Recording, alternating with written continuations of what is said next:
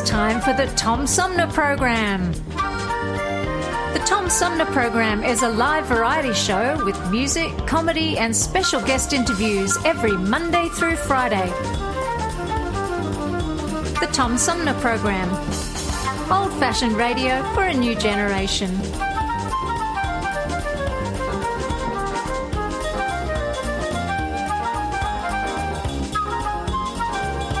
Our theme music is Fruit of the Louvre, provided by Flint composer-producer Howard Eddy.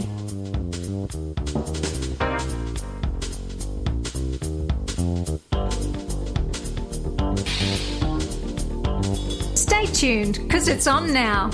Old-fashioned radio for a new generation. The Tom Sumner Program. Have you lost your job and your healthcare coverage due to COVID-19? You're not alone, and Genesee Health Plan can help. I called and they provided healthcare enrollment over the phone with Medicaid, healthcare.gov, and Genesee Health Plan. They made sure I had access to doctor visits, my prescriptions, and more. Getting healthcare coverage can be confusing. You don't have to do it alone. Get help with GHP. Call 844-232-7740 or go to GeneseeHealthPlan.org. We're in this together, and together we'll get through Right now, it. the COVID-19 vaccines are available to millions of Americans, and soon they will be available to everyone. This vaccine means hope. It will protect you and those you love from this dangerous and deadly disease. I want to go back to work, and I want to be able to move around. To visit with Michelle's mom, to hug her and see her on her birthday. You know what I'm really looking forward to is going to opening day in Texas Ranger Stadium with a full stadium. We've lost enough people, and we've suffered enough damage. In order to get rid of this pandemic, it's important for our fellow citizens to get vaccinated. I'm getting vaccinated because we want this pandemic to end as soon as possible. So we urge you to get vaccinated when it's available to you. So roll up your sleeve and do your part. This is our shot. Now it's up to you. Hi, I'm U.S. Senator Debbie Stabenow, and I'm listening to the Tom Sumner Show.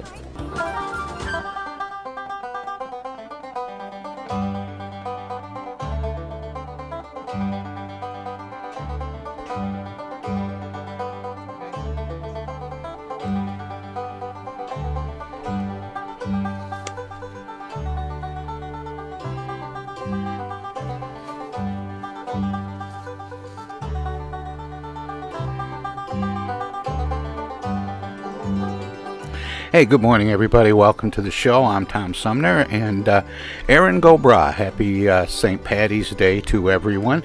But in addition to St. Paddy's Day, or I should say whether it's St. Patrick's Day or not, it is Wednesday, which means Armchair Politics coming up in about an hour. Political operative Bobby Clayton Walton will be joining our roundtable regulars, Paul Rosicki on the left and Henry Hatter on the right, for our weekly 2-hour breakdown of with commentary and analysis of local, state, national headlines in politics and current events. That'll be coming up in just a little bit. But this first hour, joining me by phone, my guest is a senior fellow at the Center for Analysis of the Radical Right. She is diversity scholar at the National Center for Institutional Diversity for the University of Michigan, and she is the author of Homegrown Hate: Why White Nationalists and Militant Islamists Are Waging War Against the United States, by Dr. Sara Kamali. And she joins me by phone. Sara, welcome to the show, and thanks for being here. Hi, Tom. Hi, everyone. So glad to be here with you this morning. You know, we have this impression, Sara, that somehow militant Islamists are a lot more organized and regimented,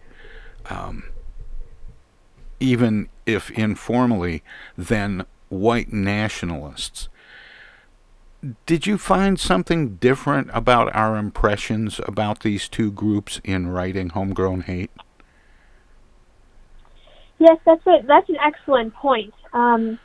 There are quite a number of differences in terms of white nationalists and militant Islamists.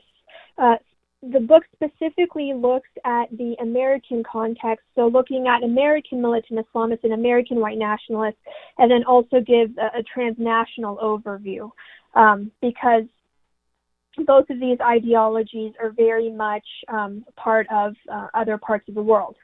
But in terms of the American context and the organization, militant Islamists, actually there aren't a lot of cases of militant Islamists within the United States. So not a lot of Muslim Americans committing acts of terrorism affiliated with ISIS or affiliated with Al-Qaeda as we traditionally think. In terms of organization, I would say that American militant Islamists are not as organized. There aren't any cells to speak of, and I know that was a very big buzzword post 9/11 for quite a number of years. But we can tell with what Homegrown Hate examines as well is that the level of organization and the level of detail for decades, if not centuries, of white nationalism, which is very much part of the founding of the United States. It's quite the organization of American white nationalism is quite sophisticated and very well organized. Is there a clear structure with both, or do these organizations, when you talk about waging war against the United States, are they doing this in a concerted effort, or is it all lone wolves, as we hear? Yeah, that's an excellent point. And actually, on the topic of lone wolves, I devote an entire chapter into dismantling it. So I call the chapter "The Myth of the Lone Wolf" for a reason. So essentially, both ideologies broadly have the concept of something called leaderless resistance, which is actually a white nationalist term started by Louis Beam decades ago. So that idea was for a lone attacker. But what I argue in the book, and what is clear from a lot of literature, as I detail in the book, but essentially the different types of media over time, and particularly accelerated through social media, really makes for lone wolves creating online dens. So there isn't really anything like a lone wolf, like one person planning and then carrying out an act of terrorism by him or herself. That is a fallacy. What we can say is that various media over time, so there's a quite sophisticated network of publishing houses, of news magazines, of periodicals, of newsletters, and more recently, of course, various social media sites, whether that's on the web as we know it or on the dark web, which some people have access to, presents an opportunity to be organized and also learn tactics and get ideas from other people. You know, we see all too often a case where an individual will commit a mass shooting of some sort at a shopping mall, and we've even seen people, driving cars through crowds and seemingly carrying out terrorist acts by themselves. And when the news reports come out, we're sort of given to believe that these people were inspired by one of these groups, whether it be white nationalists or militant Islamists. Are these people that are just a little bit off their rocker and committing these acts copycats, sort of? Do you understand what I mean by that? I didn't ask it very well. No. You asked it perfectly well. I appreciate your question. I appreciate the point of view. So, with mass murders, for example, which is separate from terrorism, there's often the question of, is it a copycat? Like with the Night Stalker, with the Zodiac Killer and affiliated deaths.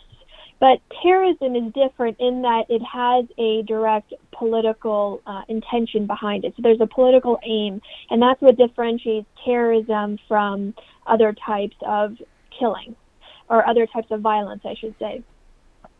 Now, with car driving specifically, like we can see in Charlottesville in 2017, which is driving through crowds in cars is a tactic that's prevalent amongst various white nationalists. Mass shooting is more common, as we know now, with militant Islamists, and that's for the whole Second Amendment rights. And we can have that conversation in a little bit if you want. But in terms of a copycat, I wouldn't say that, actually. So the grievance. I just wonder if sometimes there are people who are prone to violence that then, when asked to explain themselves, borrow the agendas of one of these groups. Well, without knowing maybe a specific case that you're thinking about, but I would say that the grievances that both sides have are very legitimate within their own respective worldviews. So it's not some superficial application that people are arguing. If we take a look at the explanation for January 6th, people are the defense teams that are currently mounting by many of those insurrectionists are superficially blaming Donald Trump. But if one looks at the history of social media posts, which we just discussed a few minutes ago, and the history of how they've been communicating, with whom they've been communicating, on what platforms they've been communicating, it's very much a real sense of grievance. That's actually quite prevalent, I would say, on particularly amongst white nationalists today. Is there something that has... well, I guess let me ask it this way, Sara. Yeah. The white nationalists, and in particular, since you brought up the January 6th insurgents, is there a point in time where these groups stepped into the spotlight? It seems to me, and maybe a lot of people listening, that all of a sudden they're here, like they just recently formed, and you're saying no, they've been around for a long time. But how did they? Was there a moment in time when they stepped into the spotlight? I'll just leave it at that. Sure. So let's see here. There are different groups. The way I categorize the groups in homegrown hate, the white nationalist groups, if anybody's wondering so she's mentioning white nationalism, what does that actually mean? So white nationalism is the idea that white people should have a white ethno-state. So whether that's the elimination of people of color or whether that's the separation of people of color depends on the group or the individual. But essentially it's the idea that because whiteness is inherently biologically and culturally superior, that white people deserve a white ethno-state. And I will circle back to your question in just a second, but in order to understand how long white nationalists have been part and parcel of the United States and other nations in the parts of the world, like Australasia, for example, many parts of Northern and Western Europe that are long-standing white, quote-unquote white, majority white nations, are also dealing with a white nationalism as well, the same type of white nationalism, and actually the same groups that the United States is currently facing. And the book essentially breaks down white nationalism in the categories of purely racist. Then there are certain religions and certain understandings of religion that also prop up this idea of the United States and other countries needing to be a white ethno-state. Then there's the conspiracy theorist element, and then there's the anti-government element. And there can be a combination of two, or just by themselves, by the category by itself, or a mix of all four. Now, as far as how long, okay, so the spotlight has been put on white nationalism since January 6th. Well, actually, and I detail this Sara, in quite a few chapters. Yeah. I hate to interrupt, but I have to go to a break here, and I do want to talk some more about this. Can you stick around for a few minutes and we'll talk some more? Yeah, sure, of course. Excellent. My guest is Dr. Sara Kamali. She is the author of Homegrown Hate, Why White Nationalists and Militant Islamists Are Waging War Against the United States. We'll have more right after this. Hello out there, everybody. It's me, Tigger. T-I-double-G-R. That spells Tigger. And don't forget to remember to listen to Tom Sumner program on account of because he's so bouncy.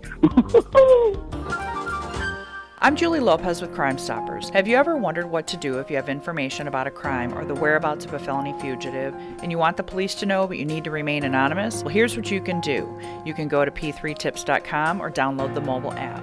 You can go to Crime Stoppers of Flint and Genesee County's Facebook page and click on the Leave an Anonymous Tip tab, or you can call 1-800-422-JAIL. All methods are anonymous, and if your help leads to a felony arrest, you may be eligible for a cash reward. Remember, your voice matters. Our lives have been turned upside down by COVID-19. When a vaccine becomes available, it's critical that all of us get it. What we do as individuals will impact everyone's health, including those who can't get the vaccine. We won't get through this unless everyone takes part. Now is the time to get up to date on all recommended vaccines for both kids and adults. Experts say it's more important than ever for everyone to get their flu vaccine this year. And if you're older, you should get both the flu and pneumonia vaccines, since both illnesses can make COVID-19 even worse. Vaccines are available at a lot of convenient places, so be an example for friends and loved ones and encourage them to get vaccinated too. We all want to reunite, travel, and get back to school and work. But that means we all need to get on board. This is the time to do what's right for each other. Get vaccinated. It's our best shot.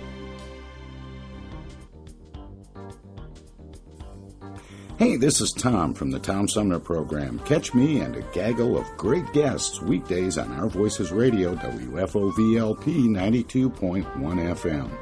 You never know who might drop by. Joe By from the Blue Hawaiian. Dan Sterling. Congressman Dan Kildee. Alexander Zonjic. Actor, comedian Joe Napodi. Woodrow Stanley. U.S. Senator Debbie Stabenow. State Senator Jim Ananich. Comedian Brian McCree. The unknown comic. Mark Farner. And Tom, I want you to know Tom's my friend. You've always got great questions, and you know the material, and you care about it, and that's impressive. Nice to be with you, Tom. And I admire you for reading all of that. I haven't read the whole thing. I've got willing to admit that. Hey, Tom, this is my favorite interview always. It's like having coffee at the kitchen table with you. Tune in Monday through Friday from 9 to 12 right here on 92.1 of a kind, and check out our website at TomSumnerProgram.com. MTA Flint is nationally recognized for continually seeking to provide sustainable, reliable, and cost-efficient transportation for individuals throughout the region. Through work-related and non-emergency medical transportation and Your Ride services, MTA is moving people with future and alternative fuel technologies. More information about MTA Flint and specialized services is available at mtaflint.org. Discoveries. They happen when we least expect them, in places we thought we knew. And discoveries have a way of teaching us a little more about ourselves along the way. Welcome to Flint and Genesee County, where up north meets down south. Home to Michigan's largest county park system and a vibrant culture. A place filled with discoveries we've yet to make, throughout acres of beautiful lakes, wetlands, and woods, and in the diverse city beyond. Where the uplifting melodies of gospel choirs fill the air, where the work of renowned artists color the galleries and museums, where the fresh fruits and vegetables at the downtown farmers market awaken our senses, and where the cultural center and planetarium broaden our view of the world. Let's spend a few days enjoying the wonders of Flint and Genesee County, where the joy of discovery is pure Michigan. Your trip begins at Michigan.org. This is Congressman Dan Kildee, and you're listening to the Tom Sumner Program. And welcome back, everybody. We continue now with our conversation about homegrown hate with holistic justice activist and scholar of systemic inequities, white nationalism, and militant Islamism, Dr. Sara Kamali. She is the author of Homegrown Hate, Why White Nationalists and Militant Islamists Are Waging War Against the United States. Sara, welcome back. Thanks for sticking around, and sorry to make you sit through all that. No, I enjoyed listening. Well, I'm glad. But I cut you off when we went to break, and we were talking a little bit about the what in describing white nationalists and militant Islamists are. And I don't know if you want to pick up where you left off. Yeah, we can talk about the why, in terms of why are people seemingly just hearing about all this or learning about white nationalism post January 6th. Well, parenthetically, can I ask, because we see the terms interwoven, is there any significant difference between the term white nationalists and white supremacists? It depends on who you ask. So if you're asking me, I would say most definitely, because white nationalism is the overarching goal, and white supremacy is a pillar of that goal. So white nationalism is justified, or the call for a white ethno-state is justified through white supremacy. But white nationalism is the umbrella term. So if white supremacy is the biological and cultural, the belief in the biological and cultural superiority of white people, then white nationalism is the goal for white people, essentially, it's a broader term. You want to pick up where we were talking before the break?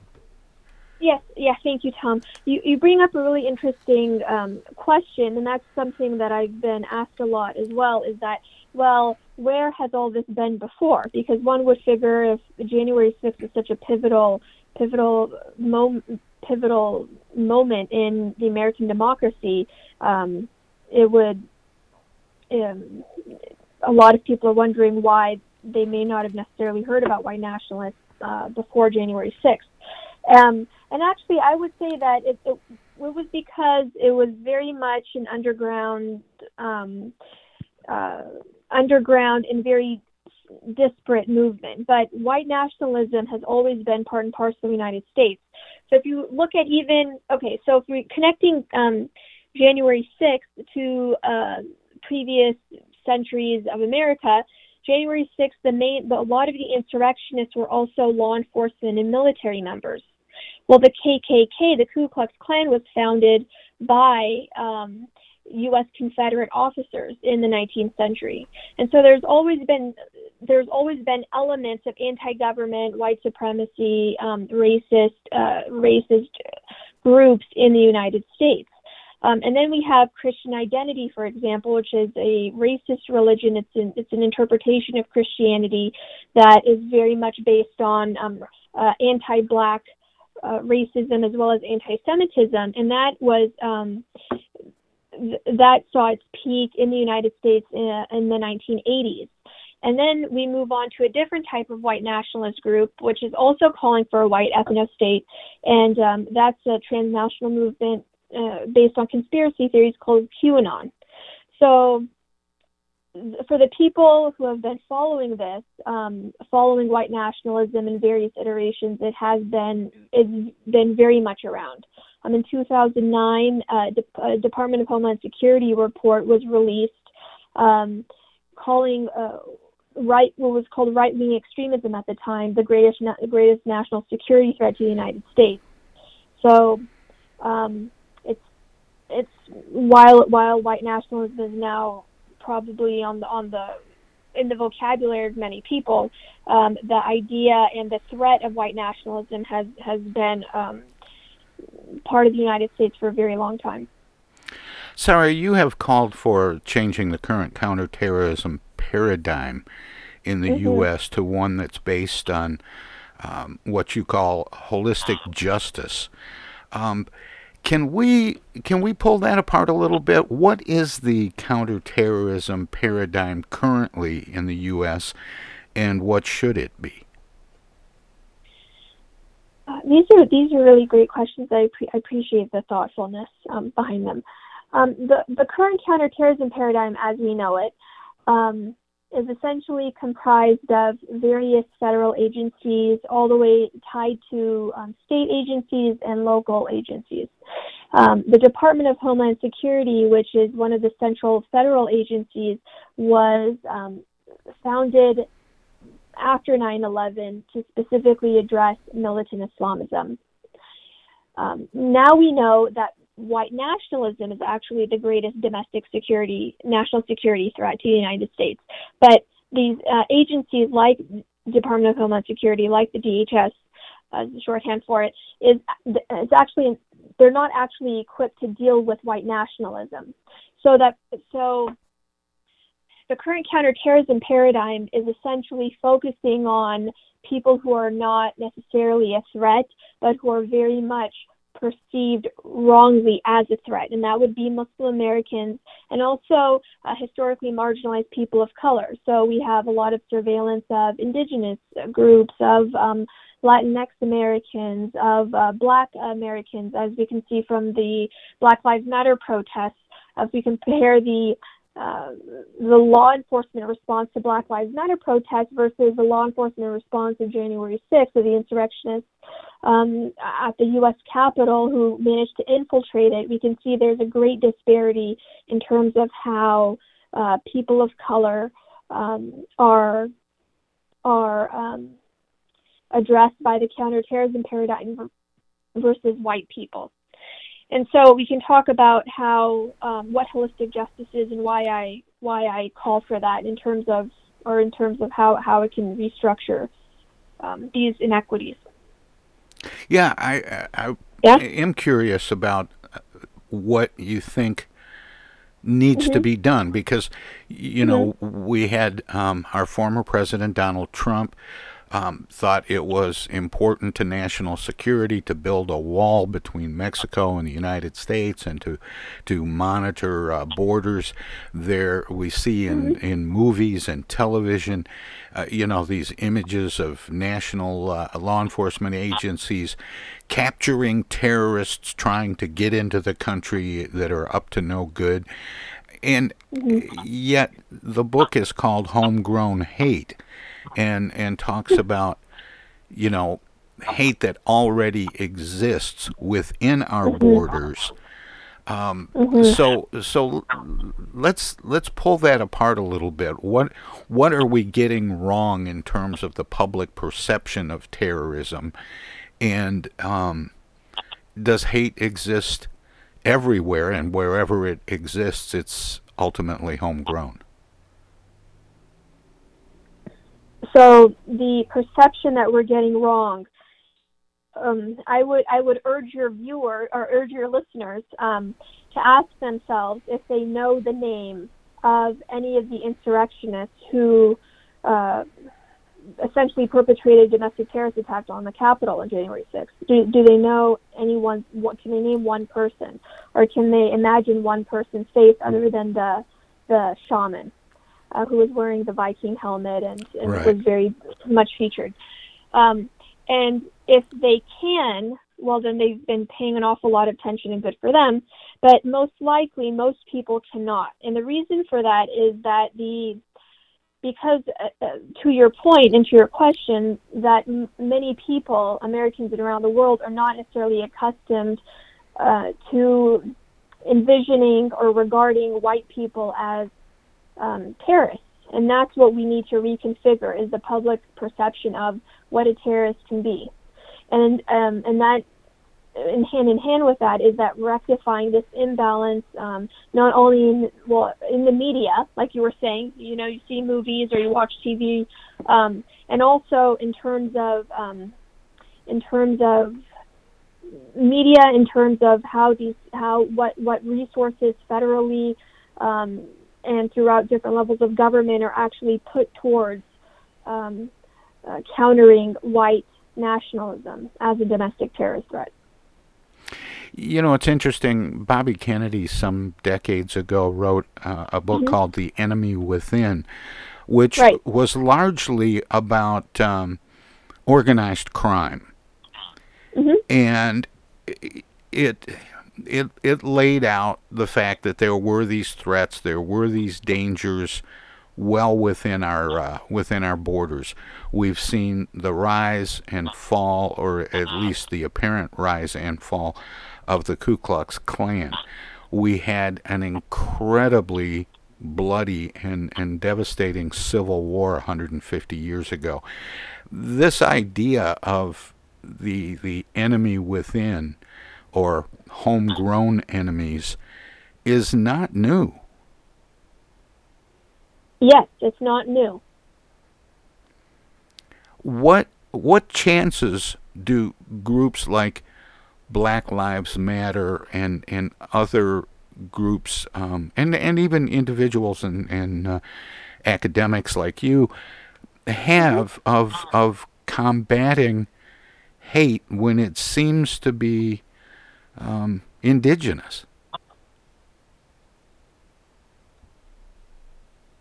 Well, there are a lot of people doing a lot of good things, and I know times, especially with the pandemic, seem awfully dire and daunting now. But as long as we're having these discussions, and as long as people are willing to critically think for themselves and examine the facts for themselves, then I think that we definitely have a chance in countering this, especially given the new administration and Biden's focus on, he even stated that very plainly in his inaugural address, his focus is to combat and effectively diminish the threat of white nationalist domestic terrorism.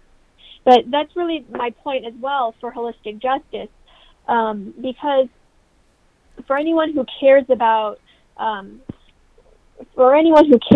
state of America, or just the state of humanity, I would say it's really a call for humans to recognize each other as human beings, and also to recognize that there needs to be solidarity amongst the different groups in terms of people of color, recognizing their differences. There's a lot of colorism within different communities. And also, on the other hand, in terms of specifically white nationalism, is to see white nationalism not just as racism, but as racism and other oppressions that are compounded by racism. So recently there was a U.S. Capitol police officer who was found with an anti-Semitic tract. It's called the Protocols of the Elders of Zion, and it's basically a false document that was perpetuated around 100 years ago to say that Jews are trying to take over the world, and that's very much an anti-Semitic trope that continues today within white nationalism, and is very prevalent amongst different groups and different threads of the ideology that I was explaining earlier. So we can see that, I think, as long as people are understanding of the complexity of it and not willing to take media imagery at face value, then we very much do have an opportunity to counter the threat of white nationalist domestic terrorism effectively. You know, in the title of your book, Sara, Homegrown Hate, Why White Nationalists and Militant Islamists Are Waging War Against the United States, I wonder, and maybe this is just, playing with words too much, but is it more a case of these groups waging war for the United States, for control, for example? Yes, so that's an excellent point, and thank you for, again, asking a thoughtful question. And you're right to play with the semantics there. So that's actually something that I bring up in one of the chapters. And the reason I say against the United States, because I'm talking about their vision of the United States in terms of how they perceive it, because it's different than how they want it to be. So therefore, there's an opposition. So hence the against. But in terms of, you're right that they're waging a war for the United States, but they're waging a war for the United States that they themselves want to envision. So I call it reclaiming the United States for the militant white nationalists, and then I call it essentially is for the United States for the militant Islamists, because they're trying to claim it for the first time, as I discuss in detail in the book. But you're absolutely right about essentially pointing out that there are different visions for the United States based on the differences of the ideologies. Does the United States actually exist without the groups that are waging war against it? Well, I think all of your listeners will have a different idea about what America means, and it's really interesting that you mentioned that too, because in this age of disinformation and the age of conspiracy theories, which is very much an element of white nationalism, as we can see with QAnon, especially, and various other groups. Even if we take the idea of patriotism, a patriot to me means someone who cares very deeply about the equity and justice for all, and we the people meaning each and every group, including people of color and Black people and indigenous people in the United States. So we the people, if you ask one of the insurrectionists at the Capitol, will have a very different understanding of what it means, what we the people means, and what it means to be a patriot. So I think that that's ultimately why I use that subtitle in the book, and that was a subtitle throughout the years I wrote. Throughout the years I researched and wrote this book, is because essentially that notion of America is what is being contested, as you rightly point out. Who is the United States as we currently stand, if it's not all inclusive? Well, that if it's not all inclusive, according to white nationalists, they rather not see people of color be part of the United States. But if you're asking me, then the United States includes everybody of every skin color. We're all one human race anyway. Yeah, but that is certainly the goal. But what is the reality? Who is the United States? Depends on who you ask. I mean, there's, whenever you get into these academic discussions, there's the way it should be and the way it is. Well, I mean, are you asking me as the person who wrote the book, or are you asking me for the opinion of white nationalists? I'm asking you as the person who wrote the book. Who do you think that the United States best represents if it isn't representing everyone? Well, I think the United States, when there's so many elements of unity and strength and unity and strength and diversity, even if we have E pluribus unum, which is the unofficial motto of the United States, for example, the United States, the concept does represent. There are obviously problematic elements of how the nation was founded, but ultimately there are aspirational elements, and the call for, in the Pledge of Allegiance, for example, liberty and justice for all has meaning to it, and that means liberty and justice for each and every person, and that's including, again, the people who have been historically marginalized by the very same country that they're citizens of. How can the United States defend or create domestic security? Well, they need to actually recognize and take seriously the very threat that I wrote about. Right now, currently, it's interesting to go back to your earlier point about, most people are just finding out about white nationalism. Well, it also is that realization of white nationalism, while many people within federal national security on the ground have called for it. It's the current counterterrorism paradigm does not really address white nationalism in terms of the federal resources being spent on it. So that's being changed. So in order to effectively ensure domestic national security, white nationalism is going to have to be taken seriously as a legitimate threat, and resources, that means money and manpower and brain power, or I should say person power and brain power, need to be rerouted to examine and understand the full scope and the complexity of it. Do you think January 6th, the insurgency on the U.S. Capitol by white nationalists, do you think that has brought the kind of attention that was needed? Has it awakened the justice system the way, for example, that Pearl Harbor brought the U.S. into World War II? That's a really interesting parallel.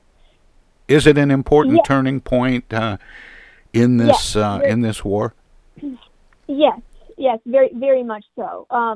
Finally have an administration who's on board. Various levels of various members of Biden's cabinet have addressed that.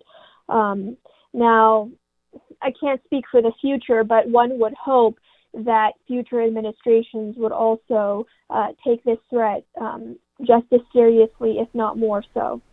And in order to do that, again, resources are going to have to be rerouted from criminalizing people of color, criminalizing historically marginalized groups such as Muslim Americans, and focusing very much on the complex constellation of groups and individuals who comprise this homegrown threat.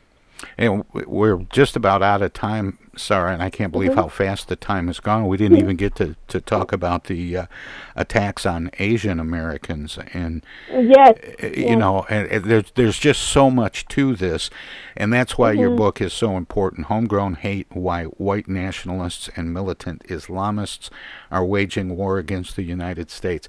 Now we just have about a minute left until we go to break, Sara, but I wanna thank you, Dr. Sara Kamali, from University of Michigan, talking with us about her book and about these issues. But Sara, I always give guests an opportunity to let listeners know where they can find out more about you and your work, past, present, and future. Oh, thank you, Tom. First of all, I would like to thank you. It was a sincere delight to speak with you this morning, and thank your listeners for joining in on the conversation. You can follow me on Twitter at Sara Kamali, so S-A-R-A, Kamali. Also, I have a website. It's sarakamali.com. You're free to message me there with any questions. And my book is available on bookshop.org, probably at your local bookstore. Majors and Quinn is one bookshop I know in the area that carries the book. Sara, we got to end it there, but thank you so much. Yep. We'll have more. Thank you. My pleasure. We'll have more of the Tom Sumner program coming up right after this break. Hi, this is Joe By from the Blue Hawaiians, and you're listening to the Tom Sumner program. While we've been staying safe at home, scientists have been on a journey. The destination? A COVID-19 vaccine. This journey began decades ago with research into other coronaviruses. Scientists built from there with months of research and development, cooperation with other experts worldwide, and clinical trials on tens of thousands of volunteers of diverse race, age, and health status. They arrived at a safe, effective vaccine, and hundreds of thousands in Michigan have already been vaccinated. But the next step is ours. We need to get the vaccine when we can, keep wearing masks correctly, and taking precautions until we reach our destination, freedom from COVID-19, and getting back to the lives we love. Discover the facts for yourself at michigan.gov/COVID vaccine. A message from the Michigan Department of Health and Human Services.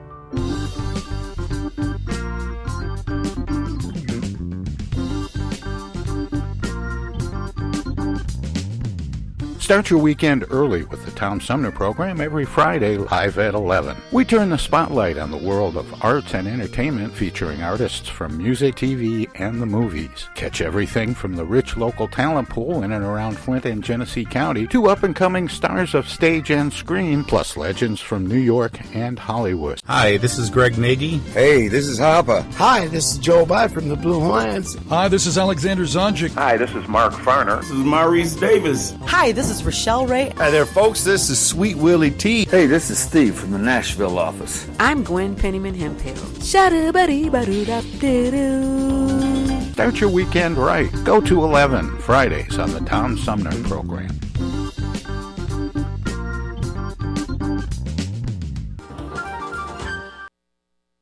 Those hands, no matter whose they are, can spread the germs of many common diseases. That's why I want you to realize how important it is to keep hands clean, to wash them regularly and always before meals with Lifebuoy, which not only removes dirt, but helps to remove germs. Teach the children this habit. Form it yourself. Always use Lifebuoy for hands and face as well as the back. America, your children have an amazing superpower. That's right. They can help save lives by simply washing their hands. Just 20 seconds of thorough hand washing after they've coughed or sneezed or been outside can help fight against the dastardly spread of germs. Armed with only soap and water and hands, your superhero can protect you, your family, and everyone out there in America land. Amazing! Find out more at coronavirus.gov. A message from the CDC and the Ad Council.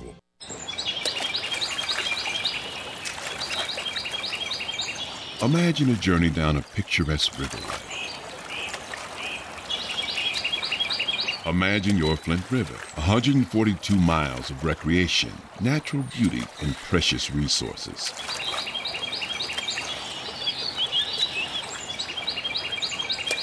The Flint River is a vital resource that is available for all to use and enjoy. The river and its ecosystem provide unlimited recreational opportunities and natural beauty while supporting wildlife in a vibrant landscape. We all have a responsibility to protect and preserve this precious resource. Learn more at flintriver.org or call the Flint River Watershed Coalition at 810-767-6490. The Tom Sumner Program.com. Hey, this is First Ward City Councilman Eric Mays, and you're listening to the Tom Sumner Program. Welcome to this presentation of the Comedy Spotlight on the Tom Sumner Program.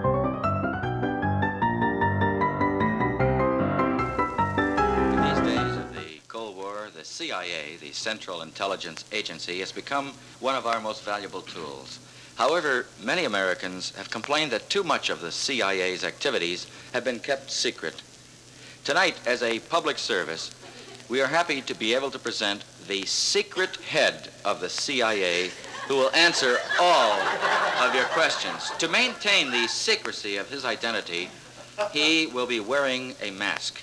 How do you do, sir? My name, Jose Jimenez.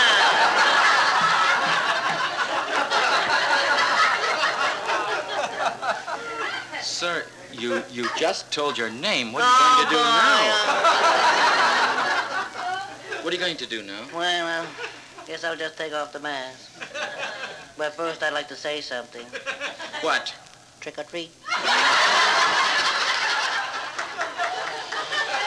Sir, as oh boy, sir, they're gonna really kid me about that back at the office. I don't. Sir, first time I had this mask off. Do I need to shave up here? Not at all. No. Okay. It has been said that spies work for the highest bidder. Would you tell me if that's true? What's it worth to you?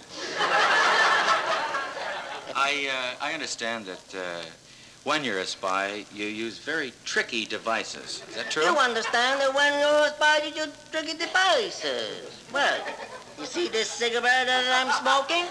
Uh-huh. You see that? Yes. That's really a gun. Come on now, you can't tell me that cigarette is a gun. Oh, yeah? How'd you like a shot in the mouth? We also, among other things, use very cleverly concealed cameras. Oh, really? Sure. See this front tooth here? See that? Yes, I see. That's not really a tooth. That's a miniature camera. How does it work? Just press my nose. And that'll take a picture? No, I just like people to press my nose. Actually, my nose is a shortwave radio. And you work the camera by pulling in my left ear. What happens when you pull on your right ear? That turns on my nose. Well, that's absolutely... I think it's running now.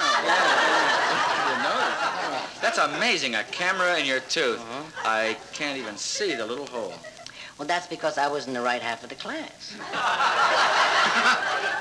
How did you get an idea like that, having a camera in your tooth? Well, I had this film on my teeth. I thought, why let it go to waste? Sir, I've heard that they do terrible things to gain information from captured spies. Oh, boy. You heard about that, huh? Yes. I tell you, they do. Oh, you know, one time they captured me, and they took these bamboo things, they put them underneath my fingernails, and they lit fire to them. They were burning things under my fingernails. And then they came and they hit me on the shoulders very hard, right there with the bony part where it really could hurt. And then they punched me in the nose, and they punched me in the stomach, and then they took these pair of pliers, and they squeezed me all over the place. And then they started to torture me. Did you talk? No, I was too busy screaming. You must have had some thrilling experiences. Oh, I can think of one now. You know, one time I was on a plane, and I had these foreign documents, and I saw on the same plane, right down just a couple of seats from me, still in first class. Yes. Oh. Were a couple of foreign power people, you see? Yes. They were there. Yes. So I took these foreign documents and I went into the laboratory. But when I came out, they caught me with the documents. Well, why didn't you get rid of them? Well, there was a sign that says don't throw any foreign articles into the laboratory. Sir, who would you say was the greatest spy in history? The greatest spy in history was Ludwig van Beethoven. I didn't know Beethoven was a spy. You see how great he was?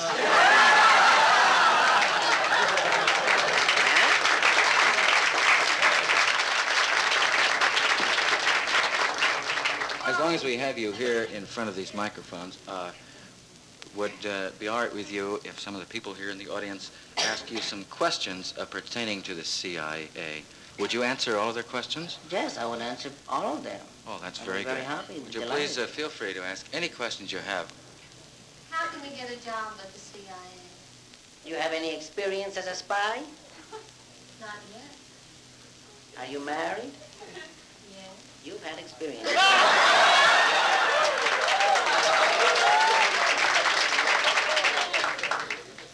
What should a spy do if he's caught behind the enemy lines?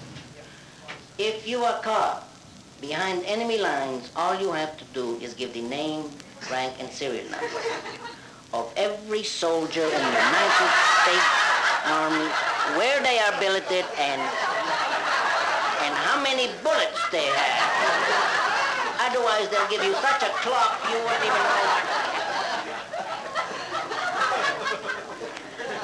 Yes. Sir, what was the best kept secret of World War II? That it's still going on.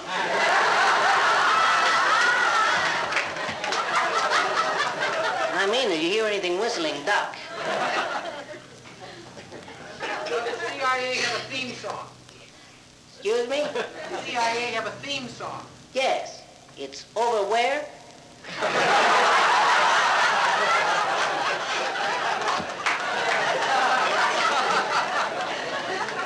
Yes. Does you take our picture with your tooth?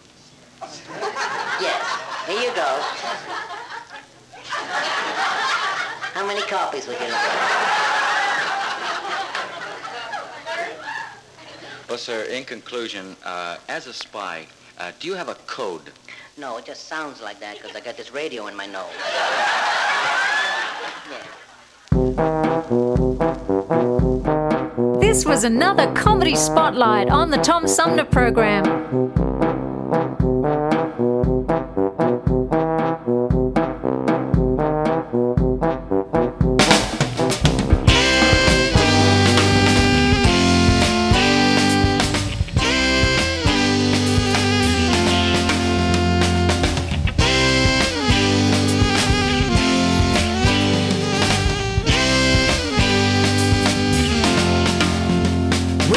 Tell me of a pie in the sky, waiting for me when I die. But between the day you're born and when you die, they never seem to hear even your cry. And this year the sun will shine. I'm gonna get my fish out, what's mine? And down the hot dog they come, how done they fall when I know? And down the hot dog they come, how done they fall when I know? Well, the oppressors are trying to drag me down, trying to drive me underground. And they think that they have got the better world. I say forgive them, Lord, and know not what they've done. And this sure as the sun will shine, I'm gonna get my fish out, what's mine? And then the hot dog they come, hot dog they fall when I know. And then the hot dog they come, hot dog they fall when I know. You know the hot dog that they come.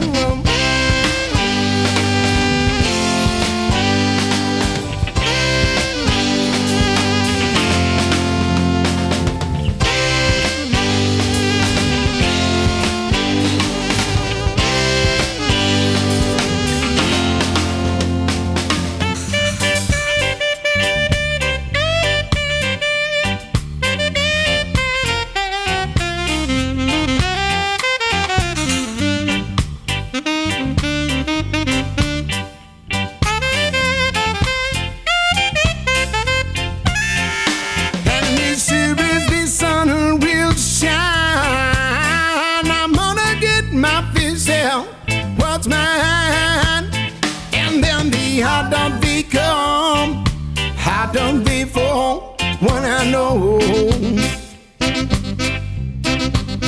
And then the how done they come, how done before when I know. Well, I keep on fighting for the things I want, 'cause when you're dead you know you can't. And I'd rather be a free man in my grave than living like a puppet on a stage.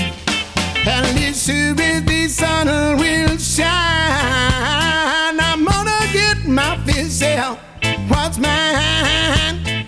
And then the hot done they come, hot done they fall when I know. And then the hot done they come, hot done they fall when I know. And then the hot done they come, how do they fall when I know? You know the hot done that they come.